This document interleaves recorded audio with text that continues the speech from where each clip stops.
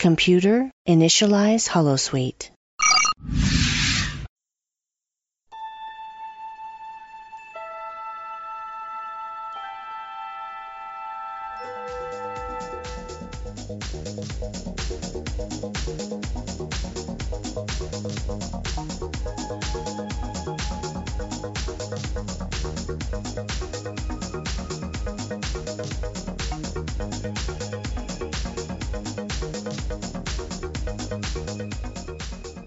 Hello, everybody, and welcome to Random Trek Review, the podcast where we analyze, discuss, and review randomly selected Star Trek episodes. My name is Andrew, and I will be joined, of course, by my good buddy Matt this week, who can only actually spare a few minutes because he needs to get all of his deuterium farmed before the winter time comes. So, Matt, I guess we're going to have to be hasty this time. Well, I think I may have missed the boat because, I mean, we're pretty much into winter. Yeah, it's true. So, we're kind of getting near the end of winter here, so I guess that deuterium's all burned out. I may have more time than we expected. Indeed. Now let's, I guess, jump right into it. Speaking of deuterium, last week we had a recall by me. And for those of you that listened last time, you'll know that I kind of maybe got a little cheeky with the fact that I knew that there were going to be some Marauders that popped up and probably salvaged at least 1 out of 5, but that's going to be up for Matt to decide here when he gives me a rating out of 5 liters of deuterium. Well, I think you did get the first part right, that you said there would be some Marauders that would be, you said they'd be stealing things from the Enterprise, but they actually were stealing things from a mining colony, but I think you still get that part right. But then you talked about, the Enterprise was sort of outgunned in this situation, and they were, talking about going back to Earth and like rearming with better weapons and so on. And then in the end, they ended up getting all their stuff back that was stolen. And I think you may have been thinking of Silent Enemy, which we reviewed a little while ago. It seems like a little while ago. I feel like it was probably a couple of years. That's sort of what happened in Silent Enemy. So, you got the pirating part right, and pretty much scored a point based solely on the title. I'm going to give you a score of 1 liter of deuterium out of 5. Unfortunately, not quite what you thought it was. Well, Matt, why don't you give me 5 liters of deuterium, and then a couple of Klingons can show up and take like 4 liters of it, and I'll just be left with like the unrefined 1 liter that's left over. How about that? Sounds good to me. All right. This, of course, is Season 2, Episode 6 of Enterprise. It is called Marauders, and it originally aired back on October the 30th, 2002, which is kind of interesting because we just looked at the Enterprise incident from Season 1, which was on October 31st. So a neat little tie-in there. It guest starred Larry Cedar as Tessic, Stephen Flynn as Maclee, Barry Hatchworld as Eli, Jesse James Rutherford as Kuel, Robert Dean as Korok, and then co-starred Wayne King Jr. as the Klingon number 1, and Pipi Piemonte as Klingon number 2. This one was written by Star Trek veterans Rick Berman and Brannon Braga, and it was directed by Mike Vieger. Now, if you didn't watch this one, or maybe you went and watched Silent Enemy because you thought that was the one we were talking about this week, this is what happens in Marauders. Archer and co. arrive at a deuterium facility to barter for some supplies. Things are going very typically until a couple of Klingon bullies show up to collect more than their fair share of deuterium. Turns out that they've been coming around for around 5 seasons and causing trouble, as well as making steep demands. Archer and the Enterprise crew decide to enlist the give a man to fish, teach a man to fish analogy and train the colony to protect the settlement. They go full Magnificent Seven and use all of their skills and know-how to not only train the colonists but also fight alongside them to teach the Klingons a lesson they won't soon forget. All right, Matt, now I'm not sure exactly what is up with this particular episode, but I almost found no background information on it. I went digging deep, and I couldn't really come up with a lot of stuff. The one thing I think that kind of stands out to me anyway, and I read it on a couple of different spots, was that, I mean, essentially this episode is the Magnificent Seven. And I mean, the Magnificent Seven, the Western, was ripped off of a Japanese movie called Seven Samurai. So what are your thoughts on taking stuff and just kind of ripping it off? We've seen this a lot, actually, in episodes we've seen recently where they were either short stories or plays or something that were inspired by. We seen one maybe as obviously a ripoff as this? This one's pretty obvious. I mean, this is classic Magnificent Seven / Magnificent or Seven Samurai type of movie. Well, I guess this is a TV show, but this is pretty blatant, almost scene for scene in some places. And yeah, we do see it quite a bit. I mean, we saw that Looking for Parmok in All the Wrong Places was based on a play. And I mean, I think it's a pretty safe thing to do, to base an episode on a existing material, especially when it's been successful. Yeah, I mean, this one is a pretty famous one, though. I guess that maybe makes the big difference. We didn't really talk about kind of our initial thoughts or our kind of feelings on this one. When you loaded this one up, did you have any kind of inherent thoughts or feelings about this particular episode? And did you happen to remember that it was so closely tied? I mean, with episodes like Magnificent Ferengi, like that's pretty obviously what they're doing. With this one in particular, I don't know that I necessarily knew it until I read that piece. Well, the one thing I will say first is that when I looked this one up, I remembered it being a lot better than it was, for one thing. And I knew it was sort of had a kind of Western vibe to it, but I didn't realize that it was going to be so close to Magnificent Seven. I kind of expected a little bit, but not quite as close as we got. Yeah, and I mean, I guess as we go through the plot, we can kind of hit some bits and pieces here. The only really other piece of information that I got that was of interest was that this whole facility was recommended to them by the Cretaceans, who, if you remember, are from that episode A Night in Sickbay. And I mean, I think we can both be safely say that we're glad that we didn't pull that episode out, because my memory of that one, the one where Porthos gets sick, and we spend the whole episode with Archer kind of wringing his hands and being upset, is not a very good one. But did you remember that episode, or do you remember that bit where they ran into those guys, or not really? Vaguely. That's an episode I've not seen very many times, A Night in Sickbay. I know that it's sort of like a inside look of the life of Dr. Phlox, which is kind of interesting, but yeah, the episode itself is mediocre, I think. Yeah, it's not great. And I mean, maybe it's one of those things where we should just kind of transition over into the plot. I mean, it doesn't happen on occasion, but every once in a while we do decide that, maybe we just need to dive headlong into this one. And with this kind of teaser that we get, I think that we can both agree it's a beautiful shot of what is most obviously California or there nearby. And we get, Shuttle Pod 1 or whatever one they happen to take driving in, and then credits. I was really surprised by this. This is kind of a lame teaser to an episode, isn't it? It started off really intriguing, but in a different, we talked about the teaser for the Andorian incident in the last podcast and how it was short, but there was a lot of interest and there's a lot of intrigue and sort of mystery. This one, it's like, okay, so we got this picturesque colony. We don't really know what's going on, what they're doing. And then the shuttle pod flies in, and that's it. It's not quite... Okay, there's sort of the question of like, oh, what are they doing at this colony? But that's it. And I mean, it's like, oh, Ben, we're going to find out like as soon as the credits are done. Right, and there is that one bit where the guy says, oh, it's not them, and it kind of maybe is a bit foreboding. But he didn't really say it in a foreboding way. He's just like, oh, it's not them. Yeah, exactly. And that's kind of is one of the things about this episode that we're going to kind of hit again and again, is that I think that they didn't get the tone right.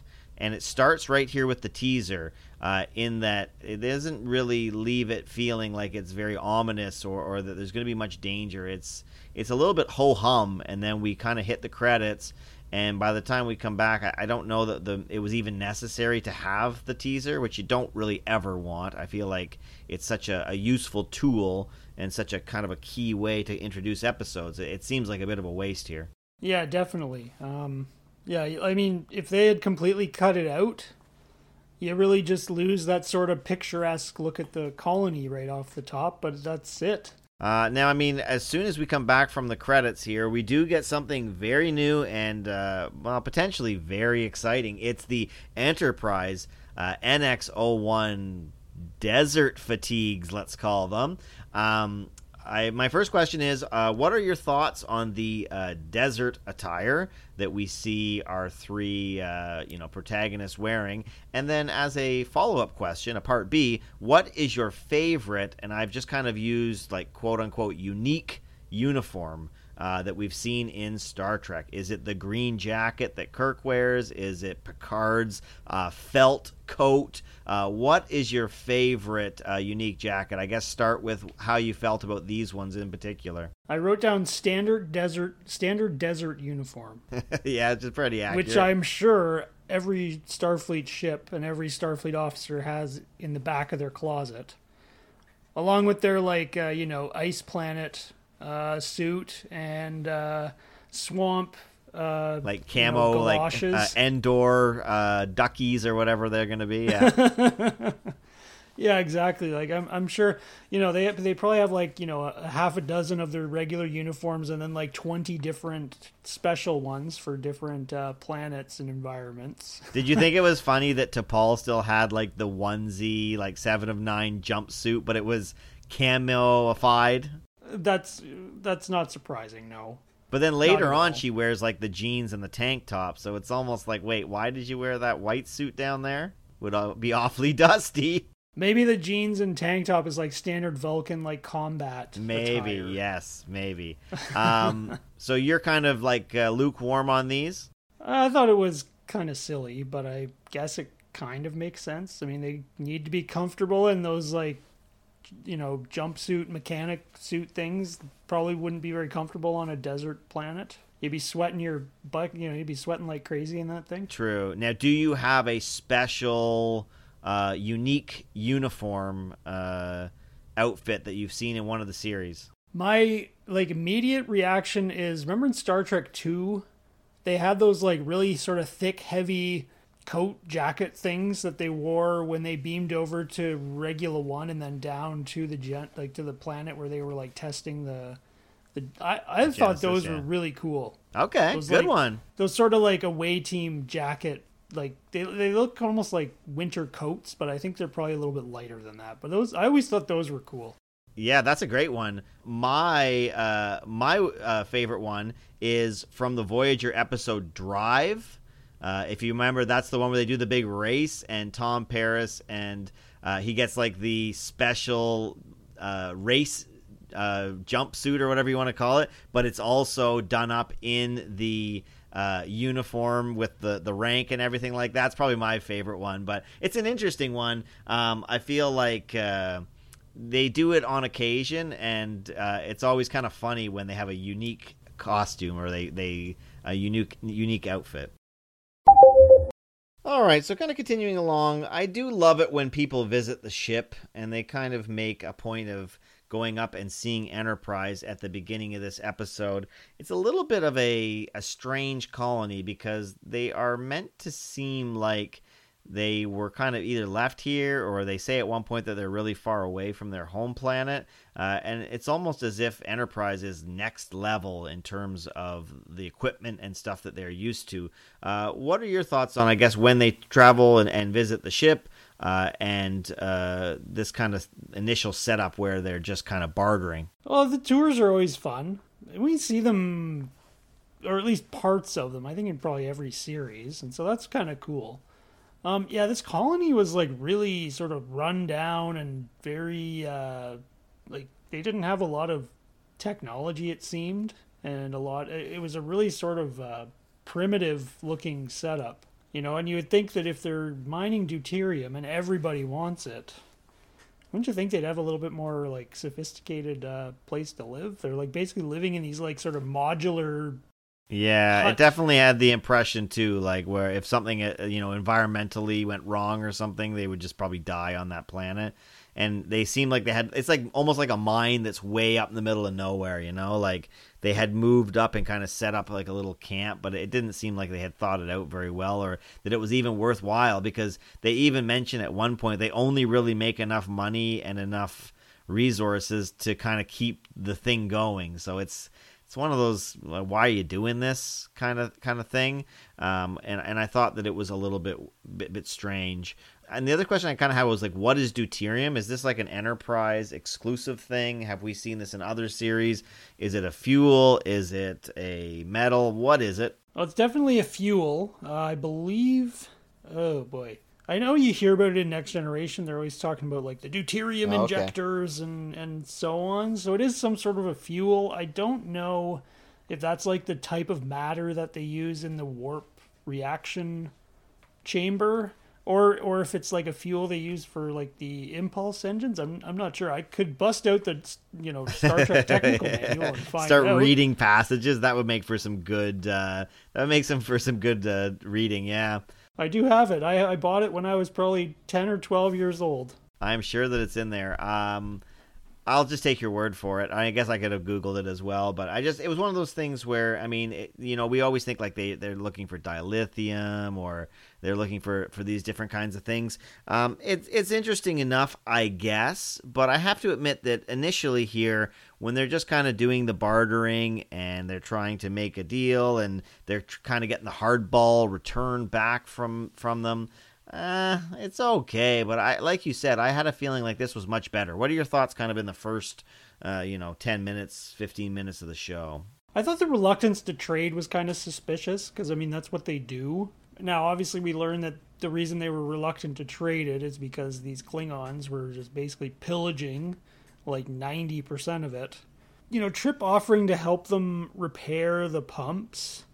And then they're sort of like, oh, well, in that case, because then all of a sudden they are able to mine enough to, satisfy the Klingons and can probably spare a little bit extra. I thought that was kind of interesting that they would even need help fixing the pumps, because you think experts they'd be, at it, yeah, expert at it by now. I don't know. It was kind of there was sort of a sense of like, yeah, something's kind of weird is going on. Yeah, and maybe they were even trying to make an episode where not much is happening. It's kind of ho-hum, and then it's like, oh, here comes the Klingons, and it's supposed to maybe be a little bit more jarring, a little bit more shocking that it ends up being. What are your thoughts on these Klingons? And, I mean, by the time you get to 2002, are we all Klingoned out? Are we interested in seeing Klingons in this period of time? And does it kind of work to increase the excitement of this episode? Well, these are very disappointing Klingons. They beam down and they're like all about, where's our hospitality? You guys are so nice to us, and I was like, who are these people? These are not Klingons. They would be like, give us our deuterium or we're going to blow your colony up from orbit. That's sort of more what I would expect, and then they would just leave.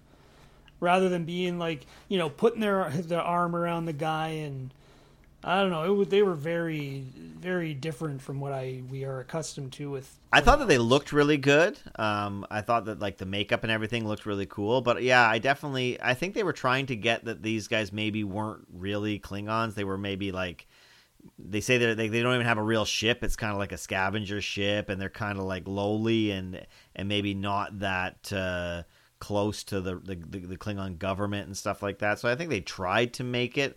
Although I don't know that it's such a weird thing, because like in Broken Bow, they made such a big deal about the fact that like the Federation had never interacted with the Klingons, or they hadn't been there in so long and everything.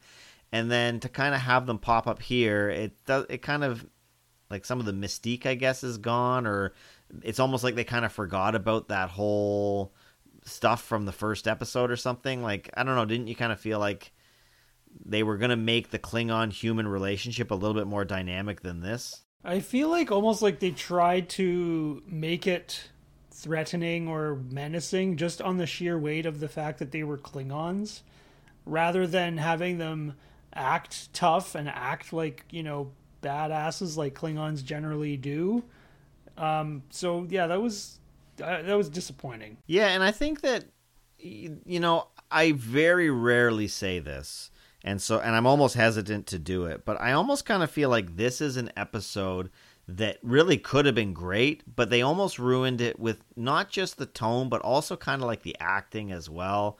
I feel like everything is kind of played soft and almost like with kid gloves, and to me, it just kind of rubs me the wrong way, and I just kind of ended up feeling not bored, but just kind of like, oh, they didn't really go for anything here. They played it safe, and it really feels that way. Well, one thing I thought about is, did they really need to be Klingons for this to work? Yeah, exactly. They could have just been generic alien. Well, or they could have been, the same aliens as the colonists, but be, the evil version, yeah. Yeah, exactly. Or like you say, generic alien. I don't think they really needed to bust out Klingons here, and I don't think it really makes a whole lot of sense for the reasons you've talked about how what they established earlier in the series isn't really consistent with this, and they don't act like Klingons at all. So I almost wonder if that was just a poor choice. Yeah, and I feel like one of the things that is really frustrating to me anyway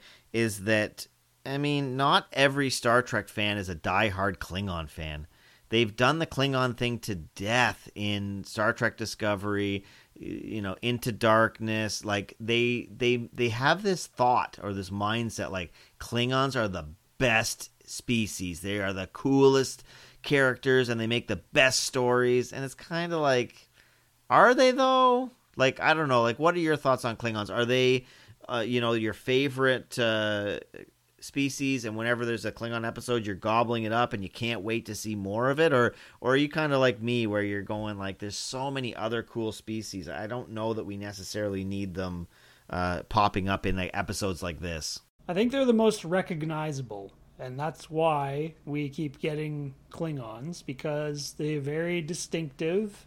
They're very, there's a lot of lore existing that we've all seen about Klingons, so I think we have a pretty good idea of what Klingon culture is like. So I think that's probably why we keep getting them over and over and over again. Whether they're good or not, I feel like there have been stretches of certain shows where the Klingons have been really good. Yeah, I'd agree with that. I was thinking of that whole story of Worf, sort of third to fifth season of Next Generation, where his father's dishonored because he betrayed them, or so they say, and he has to right that wrong. I feel like that stretch of the Klingons was really good and really interesting, and I feel like sort of through the middle of Deep Space Nine, they were very interesting. I think part of that was because we got to see a few different kinds of Klingons. You have General Martok, who is sort of a loose cannon and likes to laugh and goof around sometimes, but when it's time to go to war, he's he does his job. And you sort of contrast that with some of the more hard-ass Klingons that we've had before, and so I think those two stretches where we get a lot of Klingons were very interesting, but outside of that, I think sometimes it's a bit overkill. Yeah, definitely. And you make a good point. They can do it good. I just don't know that it's good here. And I don't know, like you said, I don't know that it's necessary here. So I think that part of the reason why they wanted to do it this way was because they wanted this kind of 30-to-1 ratio where you have all these unexperienced guys who just need a little bit of training, and then you've got these Klingon warriors that you can kind of put them up against, right? So I think that they were trying to go with that, because obviously in Magnificent Seven and the Seventh Samurai, the whole thing is that there's a whole kind of town or village, and so that's what kind of makes the story. And so this battle plan, number one, were you shocked that Archer and everybody decided to help out and to, return the planet and solve it? Was that a shocking moment? And is this I mean, is this kind of getting into priority one? What did they call it in Enterprise? Prime Directive. They called it like the Directive One or whatever they call it. I forget what they called it. But do you think that's kind of like kind of getting in on that, or not really? Maybe a little. Yeah, I'm not shocked at all that they helped it. I mean, we talked about this in the last podcast with the Andorian incident. I mean, oftentimes, and we see it over and over and over again in Enterprise, especially early on, that, Archer and Trip just can't resist, sticking their nose where it doesn't belong. So, yeah, no, it didn't surprise me at all that they were like, hey, why don't we help these guys, stand up for themselves so they don't have this problem every season with the Klingons showing up. And I don't know, the whether it violates sort of the Prime Directive or whatever version of it they were referring to. I mean, I guess it kind of does, but I mean, the Klingons are also interfering as well, so I don't know. True. I guess it kind of balances out. I mean, I didn't have a problem with it, I guess. All right, now the big setup, I guess we're going to call it. They're going to use Reed's, technical skills and his battle planning, and T'Pol is going to teach them how to fight, and Hoshi is going to teach them how to shoot, and this whole thing is very, very montagey, but not really like Rocky level montage. It's kind of more made for TV movie montage, and I was super disappointed by it. I feel like this could have been really, really cool and really, really good, and I think that they maybe even should have took like Faith of the Heart and like re-edited it into a action style beef up or something. Should they have just gone full in on this and montaged it up, or were you happy with what we got? Well, I think they could have gone maybe a little bit more montagey. They sort of had the different things where they were like training, and then they sort of like established that, okay, yeah, T'Pol's like teaching them Vulcan martial arts, and Reed and Hoshi are teaching them to shoot and all this stuff, and then they sort of went into a little bit of a montage.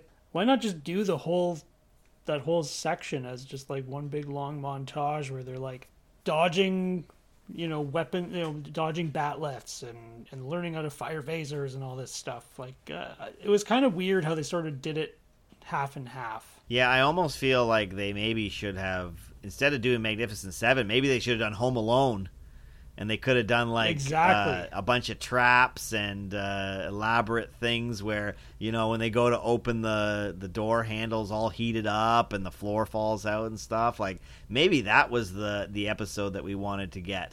Home Alone Marauders, that would have been something. Archer like goes to the like tactical table, and like he has the like roll of paper, and he like sort of pushes everything out of the way, and he unrolls it, and it's like a handwritten, like in crayon. Yeah. Yeah, that would be good. I mean, I'm not opposed to that. I feel like that could really be good. And I mean, they did that with the James Bond movie Skyfall, where they essentially made it like Home Alone at the very end with all the booby traps and stuff. And I mean, there's something just so watchable about that. I feel like with this whole big plan, one of the things I didn't really think made a lot of sense was that they moved the entire compound like 30 meters over, and they were like, well, nobody's going to notice because like the buildings all look the same and everything like that. But how did that factor in? Like, I thought there was going to be like holes that they were going to fall into or traps or something, but then it didn't really end up happening. I think by moving it 30 meters, they changed the relative position of the wells, because at the end they sort of like trap them in that like big fire, like ring of fire. Oh, okay. I think what they did was they sort of rigged it so that, okay, they're going to think that they're standing here, which is 30 meters away from the deuterium wells, but they're actually going to, because it's 30 meters, they're actually like basically standing on top of them, and that way we can ignite it and they'll be like trapped in there. So you got like one booby trap. Right. I guess the question then would become, if you could run the deuterium wells with your settlement not right on top of it, then why would you ever put it on top of it? That's a good question. It seems really dangerous. It could just catch fire and burn your whole place down. It's true. Yeah, that would be rather hazardous. But yeah, there's a reason. There's a reason oil wells in real life are like in the middle of the forest. Yes, in some yeah, places. or in the middle of nowhere in Western Canada. That's for sure, right? So, Oftentimes, if you're driving like through a area with like a like a lot of farmland, you'll see like wells just like in the middle of a field. yeah, they don't usually put like the guy's house on top of it. No, no. Now, this is another episode, man. I couldn't believe it, actually. So we just did Enterprise, Andorian Incident. We're back in the Enterprise, and man, I think Hoshi gets one line about kind of a proper way to shoot the phasers. And Mayweather isn't, I don't think he even gets a line. He's kind of in the background of one of the fighting scenes. And man, is that guy ever yoked? Like, did you see Mayweather in the scene where T'Pol's kind of teaching the fighting and stuff? They probably should have brought that guy down. He looks like he's tough as nails. Well, wasn't he like in the thing and she was like gonna demonstrate on him, and he had like one line where she's like, don't worry, I'm you won't be injured, and he's like, oh, I don't know about that, or something like that. Okay, so they each got one line, but not much. Yeah, like one really kind of cheesy line, but that's it. I think we talked about this a long time ago, maybe when we did North Star, that it really is, Archer, Trip, and T'Pol. It really is. The rest are just, there to support them. One of them flies the ship, one of them heals them, one of them translates, and that and we see that here in this episode. And I was kind of thinking, like, if you took Mayweather and just put a different black athletic looking dude in the uniform, would you even notice? Probably not. Like, if he was, like, he has so little development and so little lines. Like, it really is a shame, because I think there was kind of the whole thing. Wasn't he like, they called him like a boomer or something? He was he was from like a long distance, like warp 2 freighter or something like that. And there was a couple episodes that they tried to do stuff with him, but like, at this stage of the game, like, this feels like an original series episode. The 3 main guys go down.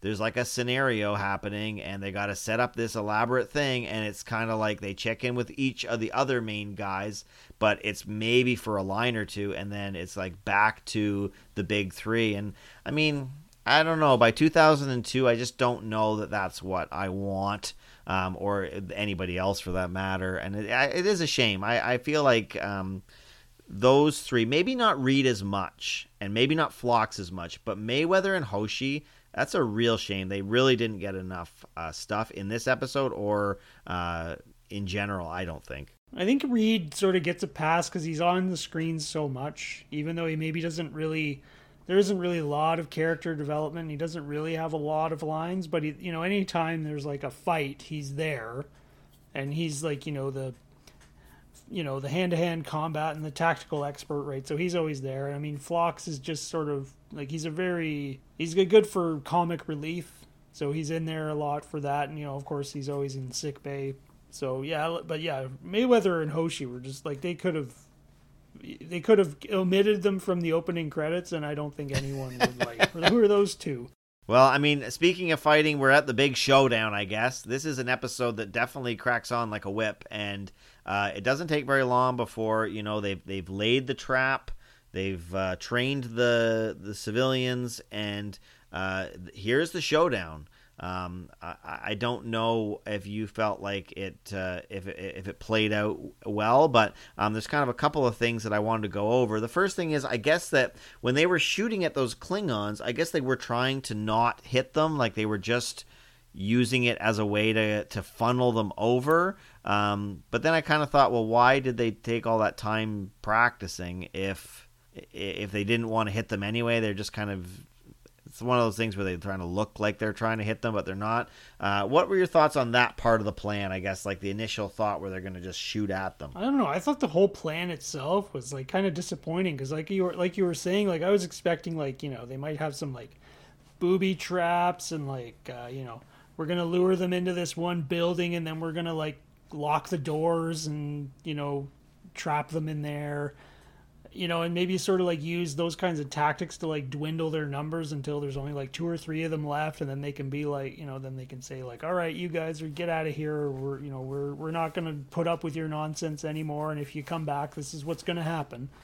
It was kind of disappointing that their whole strategy and their whole, goal was like just to get them to stand on this one spot. And remember, there was that one part like sort of towards the end where they're like, no, they're not close enough. We need to get them to move like 10 steps to the left. And so the whole group of them just like start going that way. And the Klingons are like, oh, we better like follow them to see where they're going. It just, it was so dissatisfying that they go through all this trouble of training and moving the buildings, and the whole thing was just like, yeah, let's just get them to stand in this one spot. It just seemed so simplistic to me. Yeah, and it definitely would have been a big downer if one of those guys had gotten their heads chopped off by a bat'leth, right? Like if they were like, and they're never going to come back again, and they turn around and one of the guys is just dead. I thought that was really cheesy. I thought that it was really terribly done, that they were purposely running up, like literally throwing a rock at a Klingon and then running up and being like, okay, what's the move again? Shuffle back, roll to the left, step to the right. It's like, you will get killed. If you try to do that, you will be killed. If you try and do it more than once, you will be killed. I don't think they're going to fall for it too many times. And they do it like 3 or 4 times. That's the worst of it. T'Pol does it like 50 times. That was horrible. And that bit where she comes in and she does like the Chris Redfield like spinning heel kick and then like shuffle kicks him into the like the garbage pail or whatever, and he reaches for the bat'leth and she steps on it and then just like kicks him in the face. So bad, so cheesy. Like, this is essentially just North Star over again, but instead of having the campy Western shootout, you're getting this really lame, I don't even know what kind of shootout this is supposed to be. I just didn't think this worked at all. I thought that it was really bad. Yeah, it was dissatisfying, to say the least. And I mean, I think you already kind of mentioned it, but one thing I was going to mention too was that this whole thing just makes the Klingons look so stupid and so little of a villain. Like, they literally are in that big ring of fire like, ooh, what? How did they do it? Like, you could have beamed up and then just beamed down 10 feet to the left and then the whole plan would be out, right? Like, I thought that it made them look so bad. Yeah, and they mentioned that like right off the beginning when they're sort of like discussing like, okay, how are we going to deal with them? When I think it was T'Pol was like, well, they're kind of dumb. Like, I mean, she didn't say it that way, but she basically essentially said that they're really dumb. We can probably like lure them into a trap because they're not smart. And I mean, that's kind of, I mean, it definitely made them look dumb because they did exactly what they were, supposed to do. Yeah, and it's kind of like you'd almost wish that the plan didn't work, and then they had to kind of have a backup plan, like maybe Archer would come in and do some heroic thing where it's like, oh, he's got to have to make the tough move or the tough call, Or get whooped. Yeah, exactly. We get none of that. And I mean, the other thing too is that, are you really buying that these guys are so scared by that ring of fire that they're never going to come back? Like, I had a feeling like they were coming back 3 days later to kill everybody. It wouldn't surprise me. I mean, they would have. It was kind of silly that this whole plan was going to scare them off like forever. It's supposed to show them that like, oh yeah, these colonists, like, they're smart and they're gonna, like, if you show up again, they're gonna, play tricks with you, or they're gonna, make, trap you in a ring of fire again. I don't know. I don't really like, if they've been preying on these people for, 5 seasons, I take that to mean 5 years, or maybe there's like 2 seasons where they can mine dilithium or mine the deuterium, so maybe a couple of years. But regardless, like, are they really going to give up that easily, these Klingons? I don't really think so. And then when that guy does the speech, we're not afraid of you anymore, we're not going to take it, I was like, come on, like, this is pretty cheeseball. Like, I almost kind of wish that the Enterprise and Archer had said like, hey, you know what? If you guys don't bugger off, we're gonna go and get like the real Klingons in here to like tune you up, or we're gonna find out where you're at and we're gonna come and deal with you ourselves. I just kind of felt like this whole thing of we're gonna teach them how to do it just didn't really work, and it's. Yeah, like the conclusion to it doesn't really feel very satisfying because they just kind of beam away and everyone dusts their hands, and that's kind of what we're left to just kind of take. Like, what is the moral of this story? Like, stand up to a bully, I guess? Well, to add to the dissatisfying ending, the Klingon captain like ends up sort of doing the classic like 8-year-old maneuver where it's like, well, the deuterium's no good anyway, so I don't want it anymore. I can get it anywhere. Yeah, that was bad. Come on, like give me that's not something I would expect from a Klingon to do. Yeah, he might as well have told him that his dad could beat up the other guy's dad. Exactly, yeah. My dad's gonna beat up your dad. Yeah, like that was just horrible. And I mean, I guess speaking of dads, the kind of the final ringer to this one, or the tail to it, is that Trip has kind of created this fatherly son interaction with this random boy, and he's gonna like teach him how the ship works and do a tour, but then it's like, well, I don't think we're gonna have time, and it just ends like, I thought that was pretty strange and a pretty weak B story. What were your thoughts on this whole Trip and the little kid? Meh. I mean, the kid was a little bit mischievous, I guess, which is kind of cool because he like is right at the beginning, he like snuck onto the shuttle pod. But yeah, I don't know. It was kind of, it wasn't all that interesting, I didn't think. Similar to the A plot, it just kind of ended up being a meh. All right, Matt. Well, there are a lot of guest stars here, and I guess we might as well kind of just jump in and kind of go over the ones that we liked and the ones that we didn't like. The first one I've got on my list is a guy named Tessic, and Tessic, if you're not sure, is kind of the quote unquote leader of the colony. He's the one who ends up with that line at the end where he says, "We're not afraid of you." What are your thoughts on Tessic, both the performance as well as, I guess, the character as well? The character was really weak. He was kind of a pushover. The Klingons sort of had their way with him. I don't know if that was intentional or not. I think maybe it kind of was, because you want to kind of see how he goes from this sort of weak, submissive person to being more assertive and more standing up for himself and his colony. But I was kind of unimpressed with the character. And I mean, if they were trying to portray him in the beginning as being this sort of submissive kind of guy, then I guess the acting was good, because it came off that way. Yeah, I mean, I think that if he had kind of played it a little bit differently at the end, then I think I would have liked it a lot more. But the way that this guy comes off, like the line reads are just a little too weak, a little too cheesy. I think that it just didn't really work, and that final thing could have saved it, where he was going to tell the guy not to come back, but it just didn't really land for me, and it just didn't work. I think this guy, it's just a bit odd. I think also the relationships are a bit confusing as well, because the next guy that we're going to talk about, Mackley, he was kind of like the younger leader guy who got beat up when the Klingons came the first time. I don't really understand maybe necessarily like who is in charge here. Is this a partnership? What is why do we need one, kind of the slightly older guy, the slightly younger guy? What were your take on Mackley? Well, I think he was sort of the opposite, the one that was going to sort of push Tessic into doing what he thought was best for the colony. I mean, he was a little bit more wasn't he Tessic was very standoffish at first, and Mackley seemed to be like, oh, why don't we let them help us fix the pumps, because if they help us fix the pumps, we'll be able to have enough deuterium to give them some, right?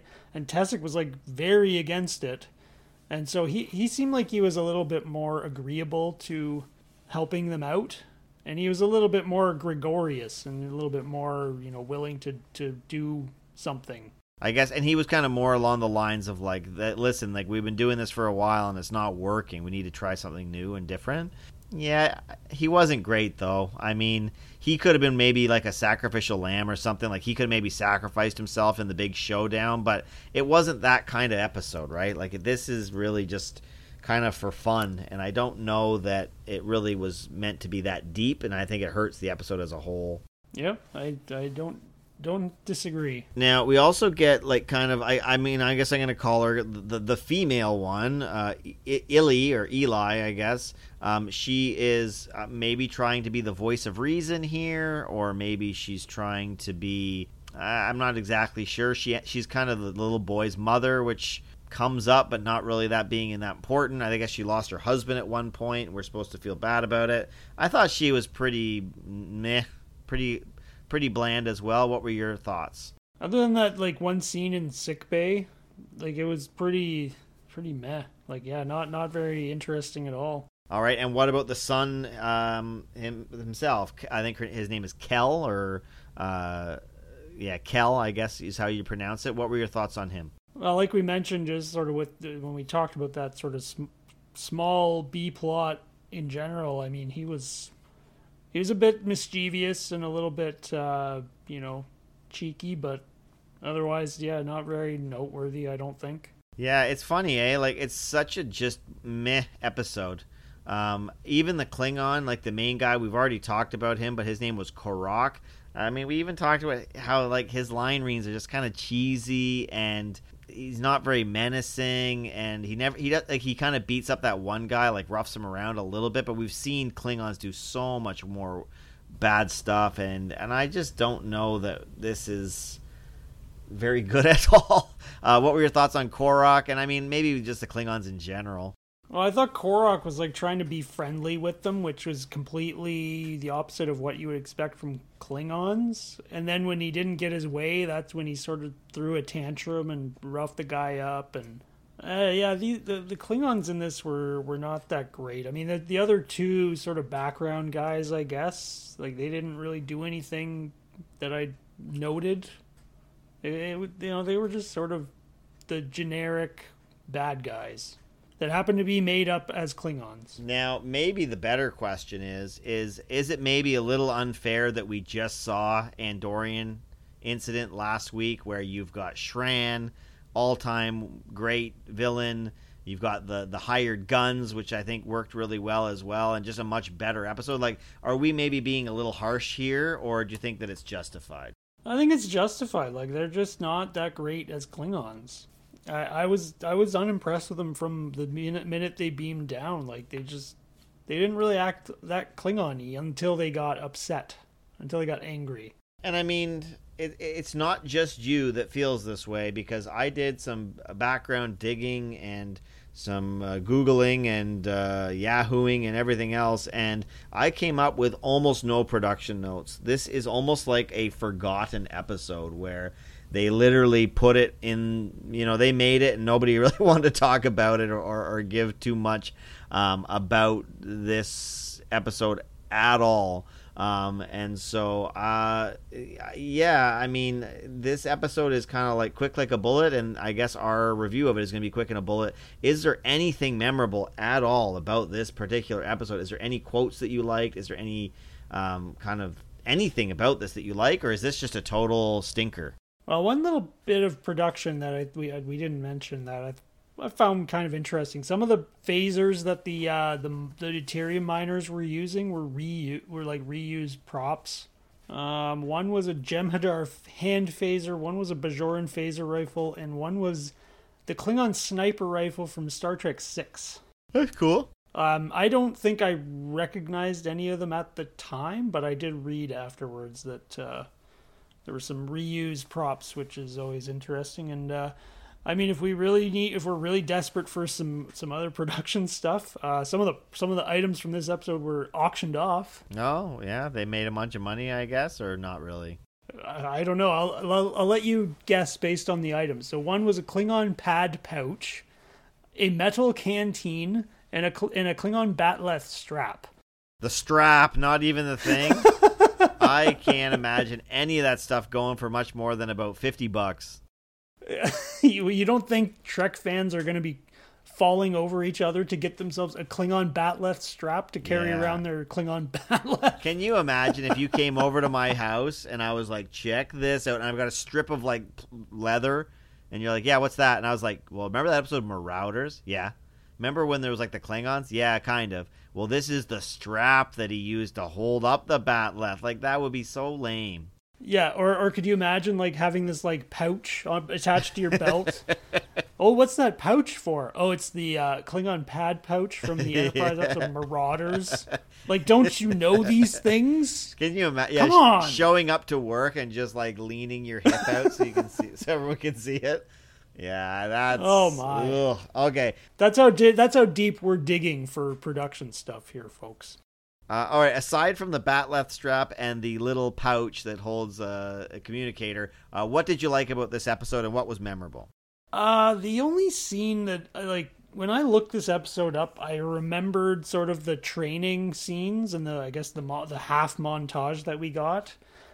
But otherwise, like there weren't really any lines. I mean, Archer, dropped the old give a man a fish, feed him for a day, teach a man to fish, feed him for a lifetime, which is that's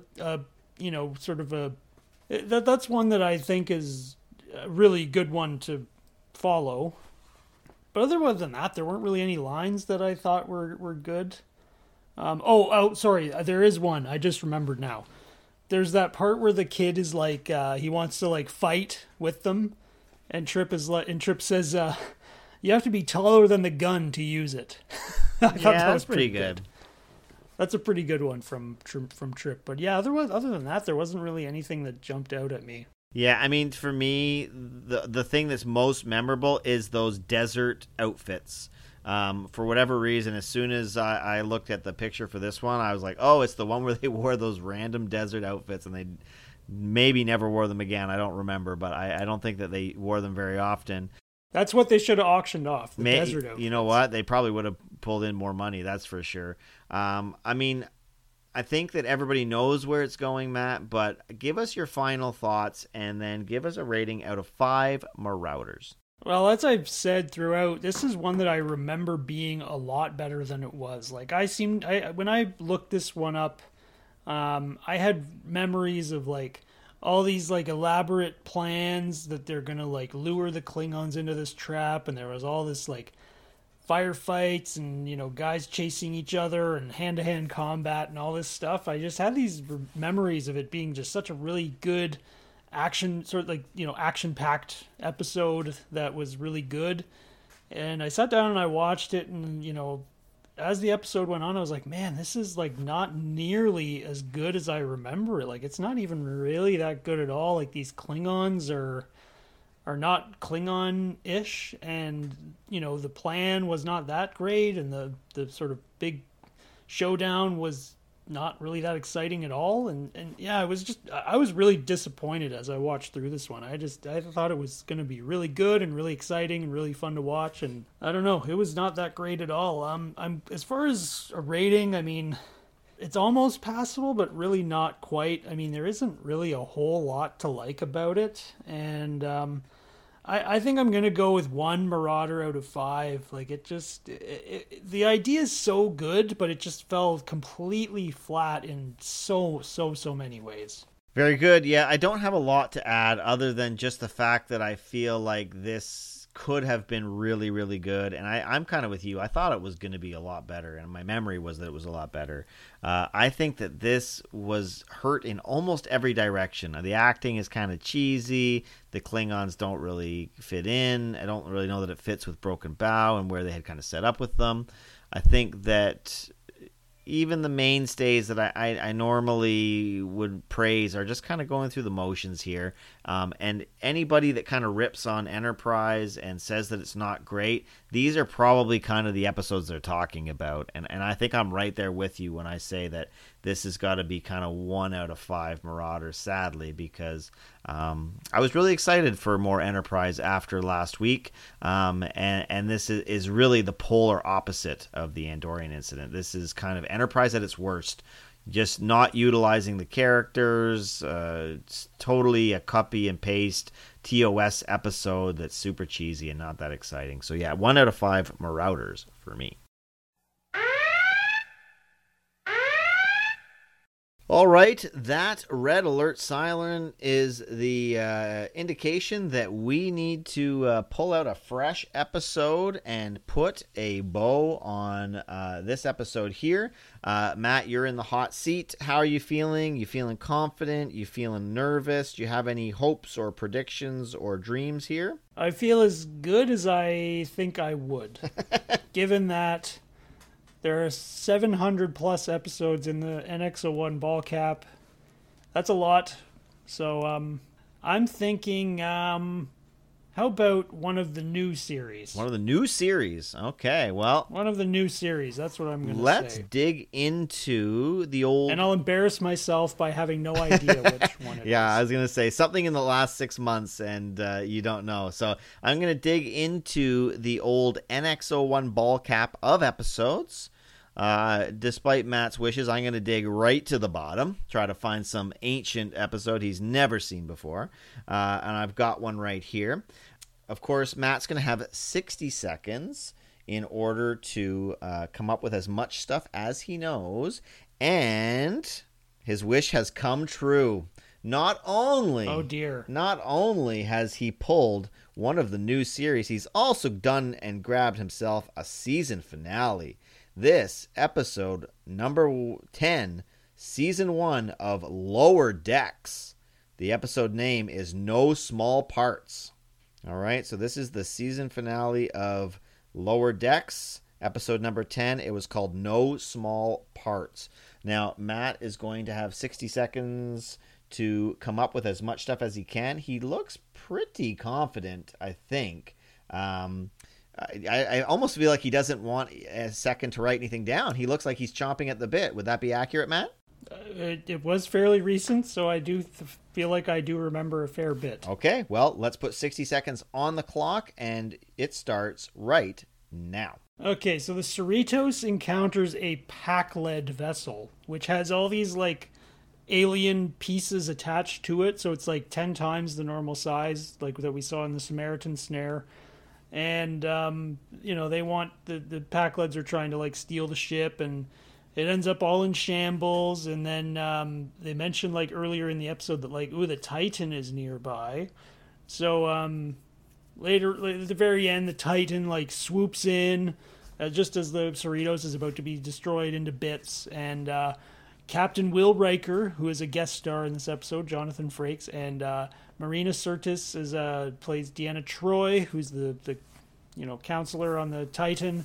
And they swoop in, they save the day at the very last second, and then there's a scene afterwards in the mess hall where, like, they're all having drinks and hanging out. And at the very end of the episode, Ensign Boimler gets promoted to lieutenant, and he's assigned to the Titan, and that's sort of like the end.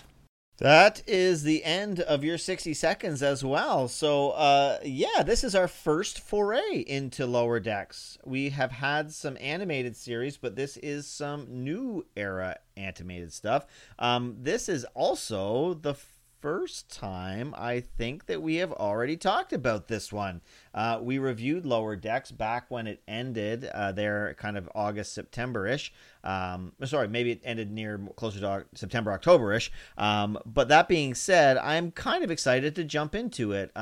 We didn't really have time to look at individual episodes when we did the whole season wrap up. So I feel like this could be a good opportunity for us to kind of go in and look at it. And I mean, a season finale is always exciting. So I'm excited to sit down and talk about No Small Parts in about 2 weeks' time. So everybody jump on, check out Lower Decks, and then meet us back and hear us break down Lower Decks season finale. We'll be heading down to the bowels of the ship. Indeed. So if you hear any like weird noises in the background in our next podcast, it's because we're like podcasting from a Jeffries tube. Indeed. Definitely down in those like lower deck cots next time. But until then, bye-bye, everybody, and we will talk to you soon. So long, folks.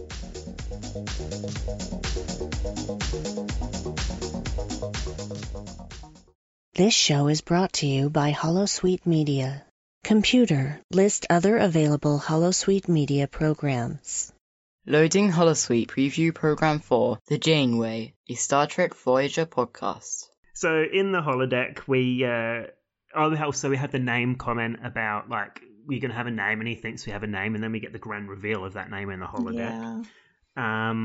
But yeah, so we finally see the Doctor out of his natural habitat. Brienne of Tarth is there again, firing her arrows. And then it's like, fuck Schweitzer. They've named him Schweitzer. It's stupid. It's a stupid name for a stupid holodeck program on a stupid episode Albert of this Schweitzer is not a stupid name. Well, I mean, yeah, Albert Schweitzer was like a man of something or other that did some shit, but... He was a doctor! Loading Holosuite Preview Program 4, Her First Trek, a Star Trek review podcast. I'm not feeling him right now. What, Worf? Yeah. No, Worf is not good at this point on the show. Is he good at later point? Yeah. You don't like Worf? No, but you say that like I'm supposed to know. I obviously don't know. Well, on DS9, Worf is awesome. Oops. Spoiler. I was just going to say, he's not on DS9. Oh, well, I've just given you a spoiler. Oh, come on. Okay. All right. Well, it's amazing we've done even 4 episodes before this where I haven't spoiled other stuff. You'll forget this anyway. Loading Holosuite Preview Program 4, Star Podlog, the classic science fiction and fantasy podcast. Well, and it's amazing reading that description of the movie, because if I was going to write a description of Star Wars, that's not exactly what I would say.